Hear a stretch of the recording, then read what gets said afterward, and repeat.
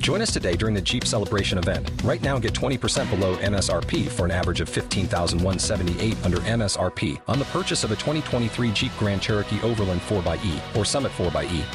Not compatible with lease offers or with any other consumer incentive offers. $15,178 average based on 20% below average MSRP from all 2023 Grand Cherokee Overland 4xE and Summit 4xE models in dealer stock. Residency restrictions apply. Take retail delivery from dealer stock by 4/1. Jeep is a registered trademark. Jag, you know how he do it. You know what I'm saying? Keeping it all the way live. Broadcasting live from Hutchinson, Kansas. Well, I'm sitting here with a linguist. I had no idea. I didn't know you were, but I didn't know that you were a wordsmith. Call Jiggy right now.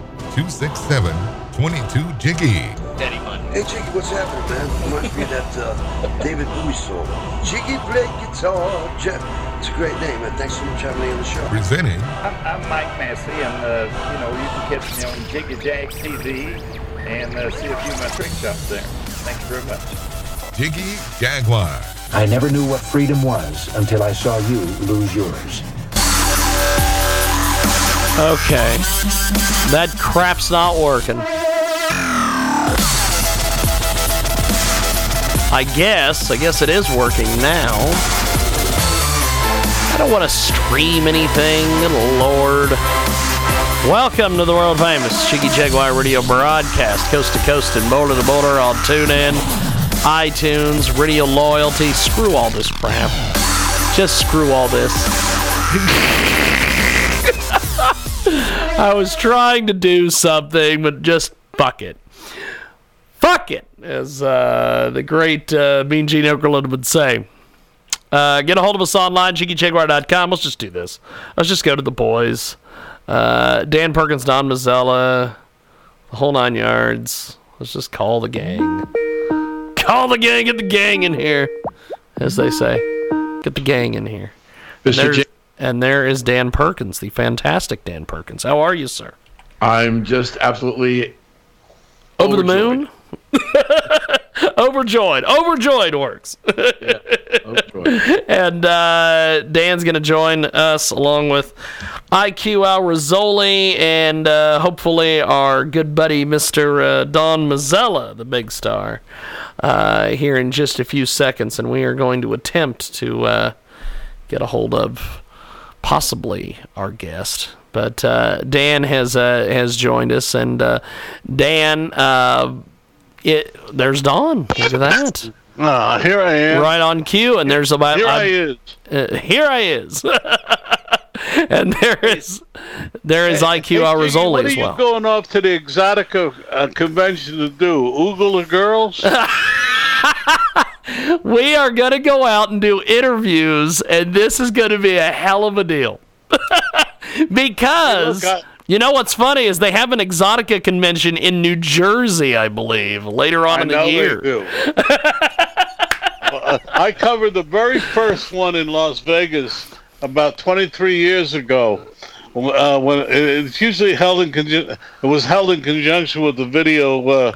The Adult Video News Awards. Yes.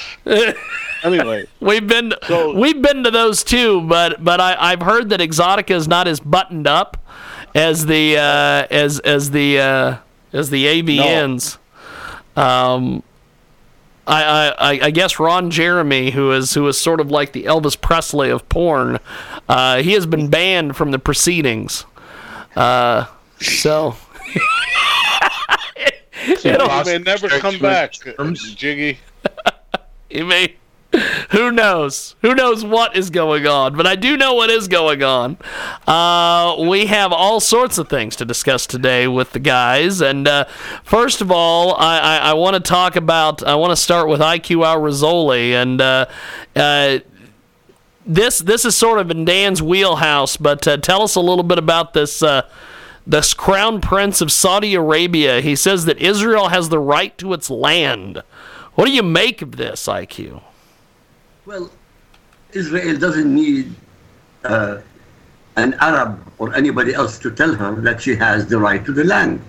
But what we're saying is Saudi Arabia, in the last 15 years, said that they will recognize the right of Israel to exist as long as they make peace with the Palestinians.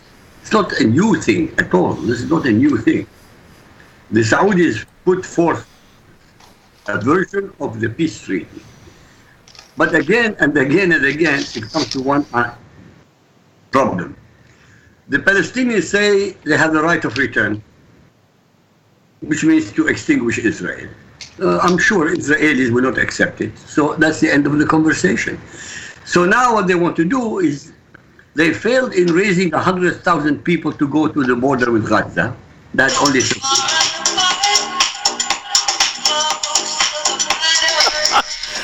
Absolutely amazing.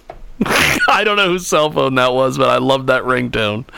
It was mine, Jim. I'm sorry. Just like the ringtone. I love the ringtone. Now, Dan. Yes. Kind of follow up on what IQ's saying, because I know that you've been speaking on national radio and television about this topic as well. I did last night at 11:20. I did Breitbart and Sirius satellite radio on this very subject. The world has been made a more unsafe place by previous administrations who refused to deal with North Korea, who capitulated big time to Iran, and then finally stood in the path of bringing the Middle East to a solution by never declaring that the capital of Israel was Jerusalem. So now we have a situation where Mr. Trump, and rightfully so, called out all his previous predecessors who refused to do anything about this, and basically said, we've been kicking the can down the road a long time. I'm going to step up and see if I can fix it. He's going to meet in Helsinki with Kim, and he has, relatively close to that time, the responsibility to certify the compliance of Iran to the Memorandum of Understanding. It's not a treaty because it was never ratified by the Senate. At the same time, he's also, through his son-in-law, Jared Kushner, I believe, working to try and create some kind of a dialogue. So he's attacking 3 spots in the world. And my small brain is saying that it's going to be a triple jump in dominoes or in checkers. I think that he's going to get some significant concessions from North Korea as far as dismantling in order to get the sanctions from China and the United States and bring desperately needed revenue, food, and everything else to his people. And that framework of a nuclear terrorist state could be used if he decides to decertify what's going on in Iran. And so that framework could also be used in Iran. Third, there are discussions going on quietly between Trump representatives and both the Palestinians and the Israelis. But I think that the message that the future king of the kingdom was telling the world that Israel has to be an important stabilizing force in the Middle East, and he wants the Israelis to have his back. As we've talked about so many times on this show, and I am not the expert that IQ is, but the confrontation between Shia and Sunni goes back centuries. And we've got Saudi Arabia, which is Sunni, and Iran, which is Shia. There is no love lost between, and I think that the Saudis are bringing about reforms, or trying to bring about reforms, and the Wood King in changing the culture and changing things as it relates to women, economic opportunities, the selling of a portion of Aramco to raise money to diversify the economy. All these things are in play at the moment, and how Mr. Trump plays the checkerboard could be absolutely amazing for him and for the world. Don, you agree, IQ or not? Don or IQ, give us your take on this. I cannot disagree with anything he said. It's perfectly true. And Trump is playing it a three-dimensional chess, honestly. That's what I look at it, three-dimensional chess. I agree.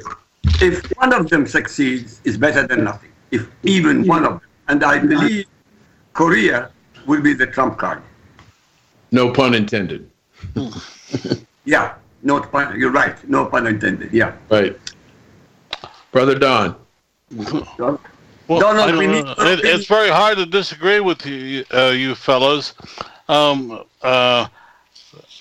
I think the timing is also important. We're starting, the Easter recess. The end of it begins the period for the run-up to the fall elections, and I think everybody is looking at them and saying, how can we score the most points in the election cycle to help our party? And I think, I myself don't know exactly what party President Trump belongs to, but I do believe he will try to really make, to use Dan's word, a grand slam out of all of these moving parts, and I think he'll try to do it before he goes on vacation in August. But I think the major breakthrough will come in October, where I think Mr. Mueller will finally release whatever report he's going to release, and President Trump is setting up something to to Trump. That's my take on it. But the way Dan outlined it is just about how most people would look at the situation. Gentlemen, question. Hamas is going to disrupt all this by having 300,000 people going to the Gaza border. Dan, what do you think Israel should do? Well, that's a great question, IQ. I would be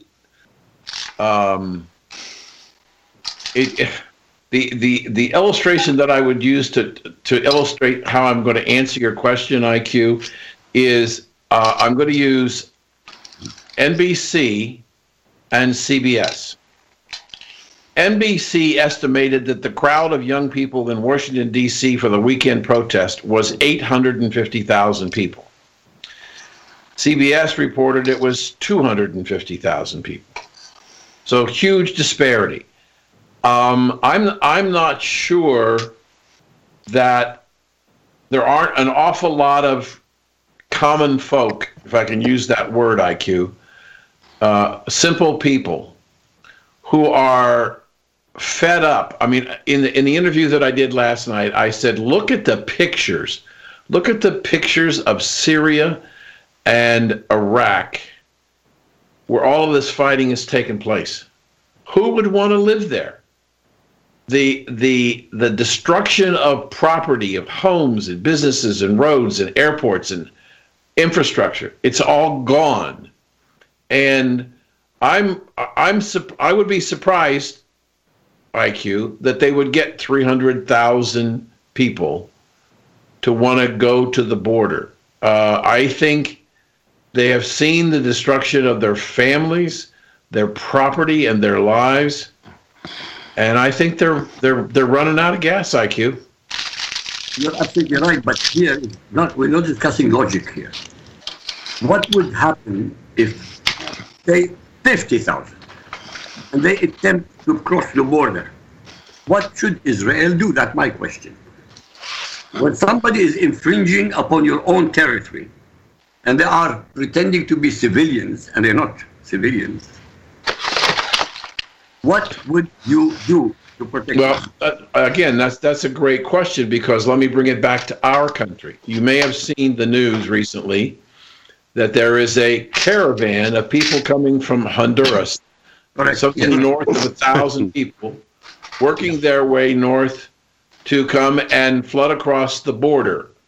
And the question that's being asked of Mr. Trump, what are you going to do? Are you going to let these 1,000 illegals cross the border, or are you going to do something about it? And Mr. Trump told us today and yesterday, I'm going to move the military to the border. Now, depending upon the action of the insurgents trying to come across the border, I think it's possible that some just might die. I would say, IQ, if it's 50,000 people, I suspect that the Israeli military will be engaged and do everything they have to do to protect their country. I think that they can use rubber bullets and they can use tear gas and other things that they don't have to kill people, but I think they have the right to defend their border. You're absolutely right. But look what happened only recently. They killed 17 or 18 people. 10 of them were jihadis. Who said they were jihadis? The Hamas said they were jihadis. And yet, the European Union tells Israel, proportional. What is proportional? How is it proportional when somebody is attacking your own territory with weapons, with Molotov cocktails, with burning things, and trying to invade you? Honestly, in any other country except the West, they will shoot them all dead. IQ, you're simply not understanding that the media and the people just feel that if one person dies, I mean, look, a woman at this protest, I think it was in Oregon, where the deputy's car accidentally ran into her. I mean, you would think that she, there was a national calamity. If the Israelis kill 10 people, you will see it go to the United Nations. It did. And Nikki Haley switched it off. It went to, you're absolutely right, it did go to the United Nations. But Nikki Haley said, hey, what garbage are you talking about? It's irrelevant.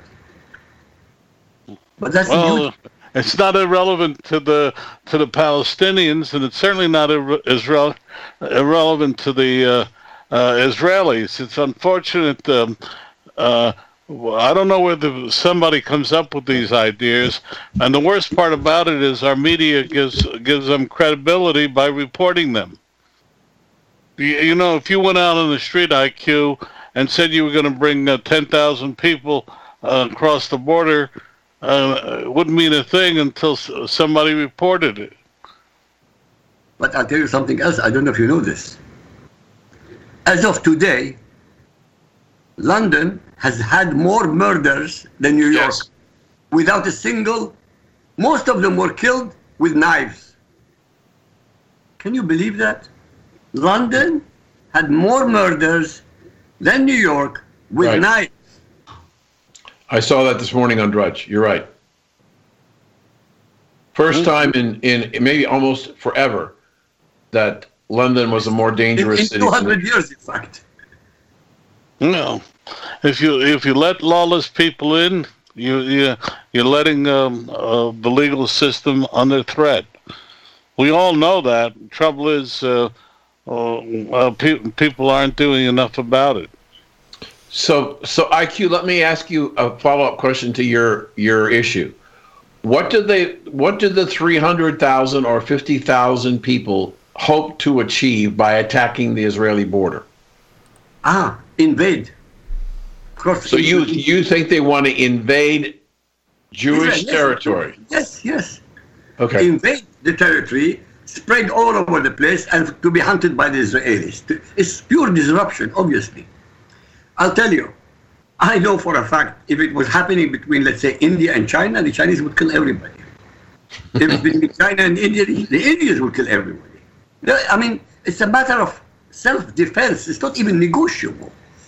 Somebody crossing my border with mass number, by the way, Gaddafi, before he was murdered, he wanted to invade Egypt with a lot of hundreds of thousands of Libyans, when Jamal Abdel Nasser was in control, to unite the two nations.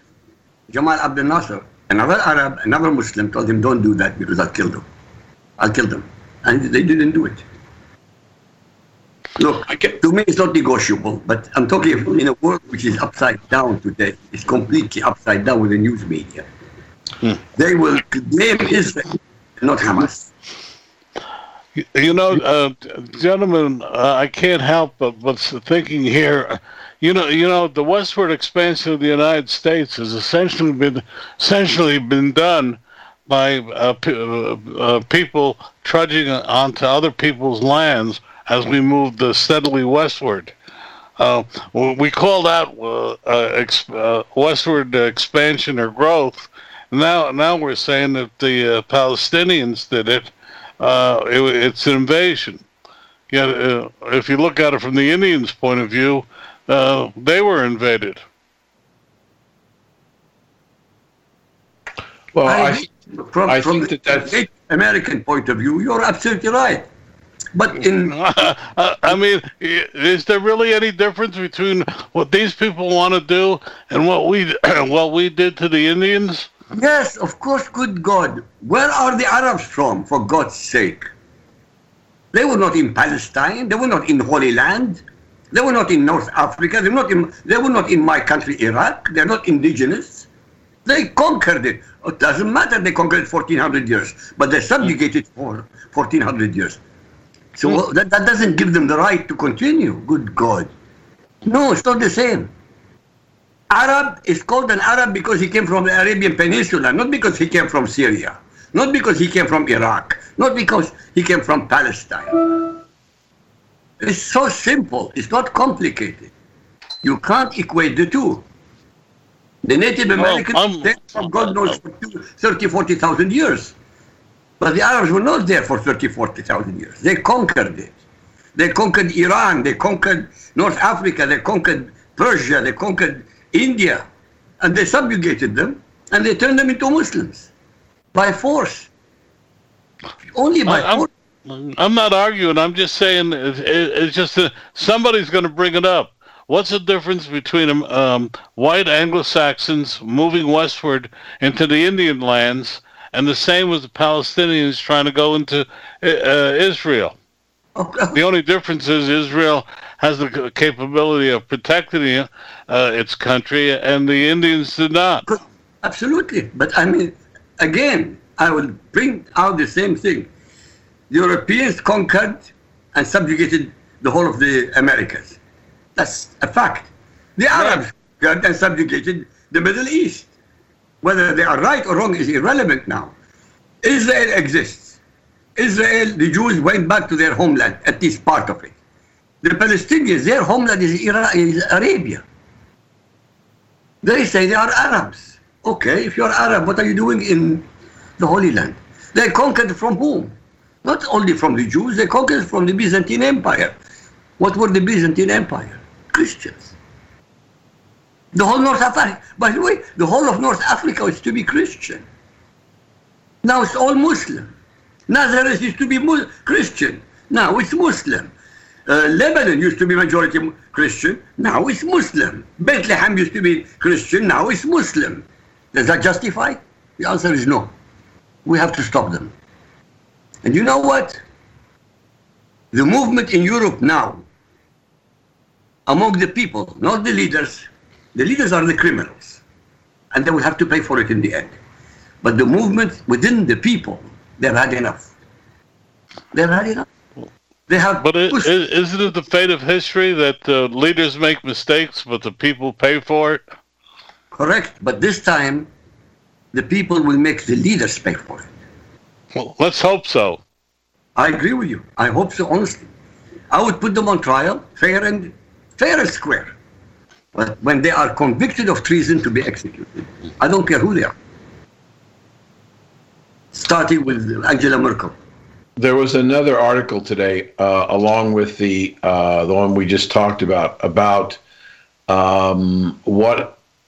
what the legacy of Angela Merkel will be, and it was not a very flattering article. It talked about how the decisions that she made will impact Germany and Europe for decades to come, and she may single-handedly be responsible for the ultimate decline of the European culture, converting to a pure Muslim culture. Also, that she and I knew this, and I may have talked about it. Eastern Europe, all the way over to the ocean, to Western Europe, depends greatly on Russian oil and natural gas to drive their factories, their homes, and their businesses. And apparently, unbeknownst to a lot of people, Merkel has made quite a few concessions to Putin in order to try and keep the flow of energy into her country over other parts of Europe. And what IQ was talking about, the revolt within Europe of the Europeans being concerned, not only that the European Union is destroying their culture, but the influx of Arabs and their population growth is destroying the culture of Europe. So it really is a serious problem, and it appears that the once mighty German Empire, after reunification, may be crumbling again. You're not far off from the truth, by the way. It's happening. I'll tell you something else. I was watching a program of an intimate interview in Russian between a Russian reporter and Putin. And it was 1 hour plus long. And in literally the last segment, I got the shock of my life. He was discussing Islam. Even Putin doesn't know Islam. I honestly was so shocked, you have no idea. He said there is moderate Islam. I tell you, I switched off. I couldn't continue. How could anybody who is a leader, who has Muslims destroying Russia from within and from without, speak about moderate Muslims? I honestly couldn't take it. IQ, I have written many commentaries on the fact that our politicians in Washington, D.C. and in the state and local governments do not understand the Muslim faith. They do not understand, as you have pointed out so many times, the lack of assimilation, that the culture and the religion do not allow for assimilation with Christians and Jews, and the ignorance on the part of many of the people in elected office at all levels of government who have no experience with the Quran, no experience with Sharia law, and understanding what motivates and drives these people. It's frightening. Can I jump in here? A week and a half ago, I taught my class at Columbia of high school students from around the country, and I, knowing of my friendship with IQ, I asked them, because IQ always asks, how many of them had read the Quran? And I was surprised.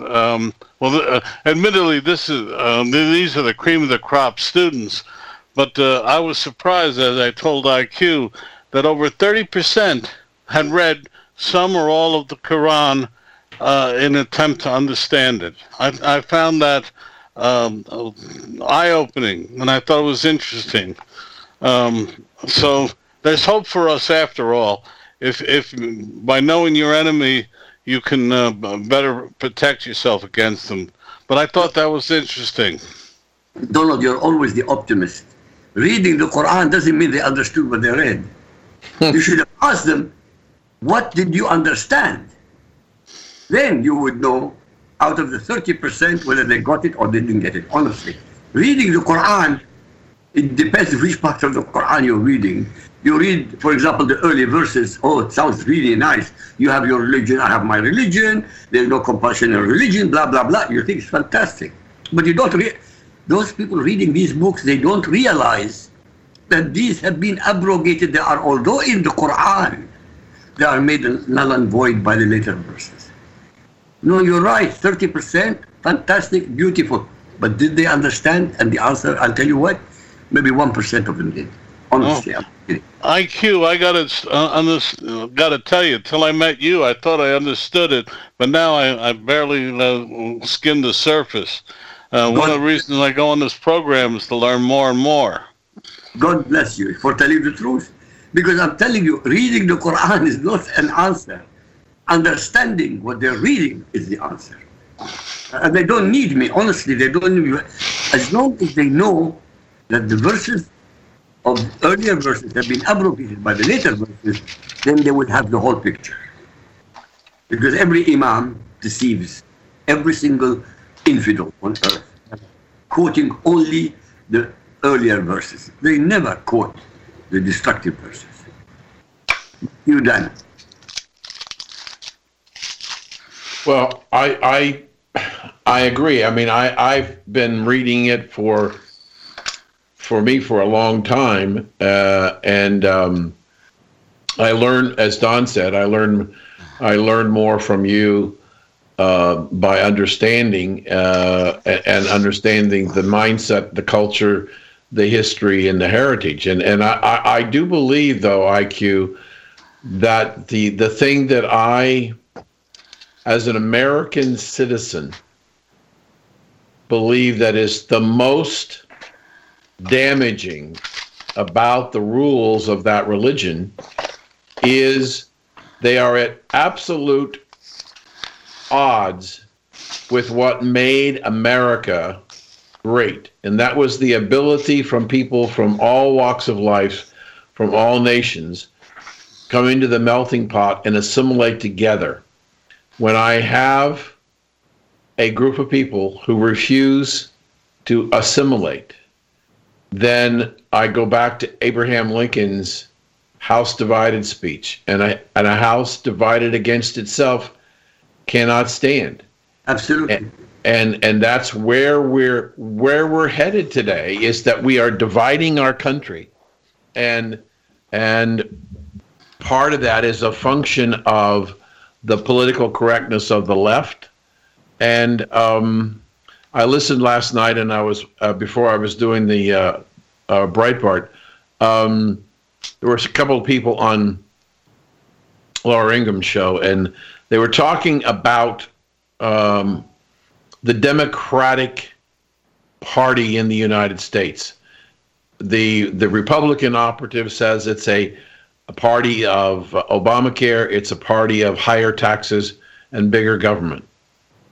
And the moniker, the person that epitomizes that philosophy more than any other Democrat in the United States is Hillary Clinton. And I'm beginning to hear. I wrote at least a month ago that I think that she's the victim that's going to win the Democratic nomination for president in 2020. Unless her health doesn't hold up, or she's in an orange jumpsuit being perk walked to jail. If neither of those two things happen, I think she's building the base. She continues, and a lot of Democrats are saying, why doesn't she just go away? Because if she goes away, who do they have to lead the party? Nancy Pelosi? I don't think so. Chuck Schumer? Not a very charismatic person. So the Democratic Party is very short, and with anybody to come up on the national scene, and the destruction that Mr. Obama did with his socialist agenda is going to be hard for a Democrat to run on that agenda, but they can't get out of their way to go someplace else. And so I think that they're vulnerable. I believe the election outcome in November is going to be more devastating than the Democrats are willing to admit today. And especially if Mr. Trump is, as we talked about, has some success in North Korea, Palestine, and Iran, it's going to be very difficult for the Democrats to win. And I think that what Mr. Trump is doing, which I think is a terrific thing, is that he's keeping those issues in the forefront of the people. He's doing it to make America secure. And to talk about what's going on in North Korea, talking about what's going on in the Middle East, and what's going on at our southern border, potentially, or what's going on in Iran. By keeping it in the limelight, it gives him an opportunity to continue to bond with the American people, and they believe what he's saying is right. His approval rating now is higher than 50%, and the Democrats don't want that. And if I'm right, and I've written about this too, if he gets success in North Korea only, doesn't get any success with the Middle East or with Iran, I think he gets a shot. As much as they would not like to give it to him, he's got a shot at winning the Nobel Peace Prize, which destroys the Democratic Party, because they can't claim that he doesn't deserve it when their guy got it and didn't do anything for it. That's a little stretch, Dan. What's a little stretch? Not that he may not deserve it, but if you knew the politics of the Nobel Committee, if you read some of their things, but I'll make you a prediction. I heard last night, which I found astonishing, is that President Trump will not run for a second term. The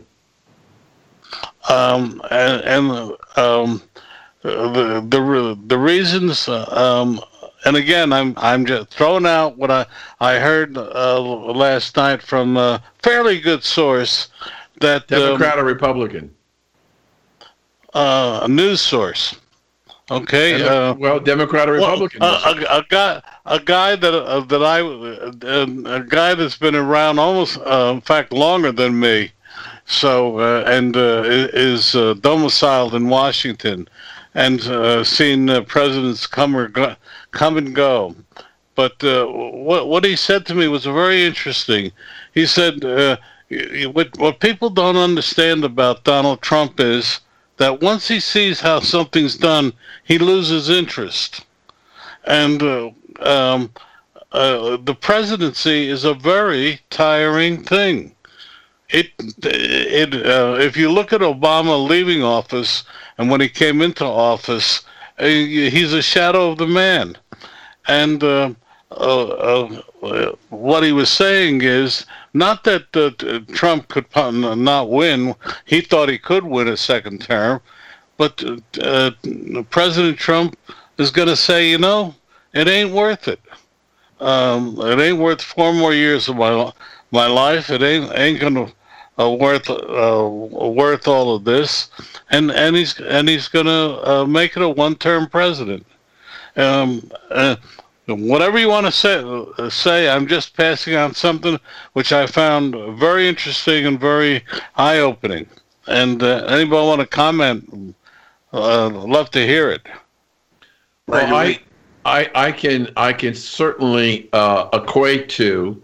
There are many people that I've known, including myself, that have a accelerated learning curve, and when they get to 90% of what they need to perform at their peak in their job, once they get to that 90% saturation point, they're not really willing to invest to try and get the last 10%. They're looking to do something else. I mean, I look at my career of how many times I've reinvented myself into doing something totally different that I hadn't done before. But I think that unlike Mr. Trump, Mr. Trump has a different motivation. And I think that what he's trying to do is make this country great again. And I would be surprised that he would say he's done enough and he wants to walk away. I just don't see him giving up the fight for whatever he believes in to make, unless the country has such a phenomenal recovery and the amount of wealth generation for everybody is off the charts, then maybe he might do that. But if there's still work to do, still problems to be solved, deals to be made, I'll tell you, Dan, a very wise man told me something. He said, walk off the stage while they're still applauding. And it's interesting. This gentleman last night said the same thing to me in different words, but the same thing. If he accomplishes 5 of the 10 things he said he wanted to do, the smart thing would be to give up the presidency. I go back to President Polk, the one-term president who said came to office saying he would do 4 things. He did it and went home to Tennessee and promptly died. But it's just something to think about, Dan. But if you go back in time, go back in the modern era, go back to Woodrow Wilson and come forward. There was any 2-term president never left the stage on a high. They left They left the stage, and Roosevelt was on the stage for 4 terms. Jimmy Carter had 1 term, and he did not leave in the best of graces. Even Ronald Reagan, his second term, wasn't as prolific as his first term, but he had a job. He felt he had a job to do, and he needed to do it. But the idea that a president will walk away, George W. Left the country in the face of this tremendous financial crisis in 2008. He could have not run for re-election and live and what he did after 9/11, he probably could have be the guy who could have left on a high. But Barack Obama destroyed the country. Bill Clinton destroyed the country. And on and on. George Bush, Herbert Walker Bush 41, had problems, and so that it's tough to figure out when you're on your high, when you have the only job in the world to be president of the United States, the most powerful nation in the world. That's an ego trip that none of us could ever possibly deal with. How are you going to give that? How are you going to give up riding on Air Force One? Yeah, and have all the people that are waiting for you, and everybody. Yes, Mr. President. Yes, Mr. President. All those things that